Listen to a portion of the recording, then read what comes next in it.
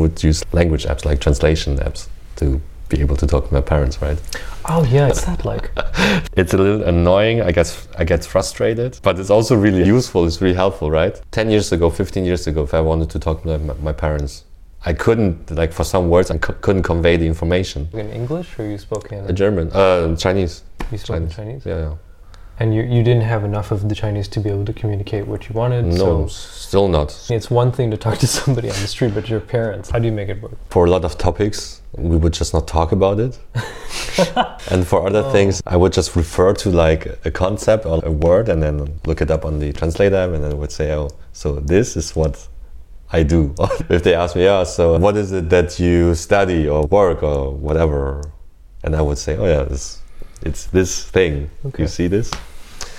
So you have essentially a limited form of relating to them, and not just communicating, but because you can't communicate, therefore you can't really relate to you. I think you said something also, you can't connect with them on a emotional level or on a deeper level? Because on a deeper level. And emotionally, I think that's just, for example, my father's just never learned it himself. His dad died when he was really young in a car accident. Also in the Chinese culture, it's not something that is being shown or in the mind of many people, that to deal with emotions, show them, have them, communicate them.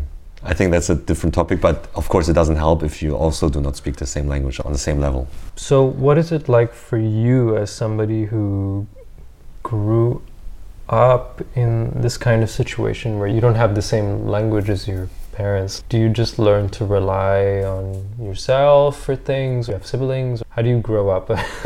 Yeah, I don't have siblings. I'm probably more self-reliant because at some point I realized my parents cannot help me with stuff, like just practical stuff. Yeah, literally. And they can't help me with it, so I have to do it myself. Like there's no one else, like other family here, so there's only me. I wasn't even aware that it's so different.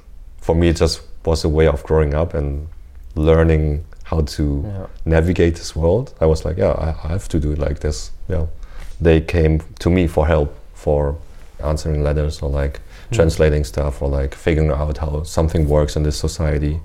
So they would come to me when I was like 12, 13, 14 and ask me to read a letter from their lawyer or whatever. And I guess that's ingrained is that there's me who has to solve things, and it's also fine. I think it's fine to a certain degree, and it's also something that's really useful.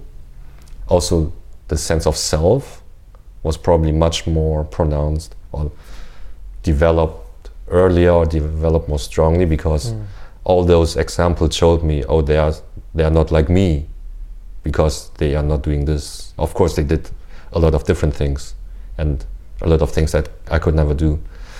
But for those things, I just probably observed and learned that, okay, then this is me, they are there, they can do this, but I can do this. And this created probably this sense of self that I developed in a different way or like earlier than other people.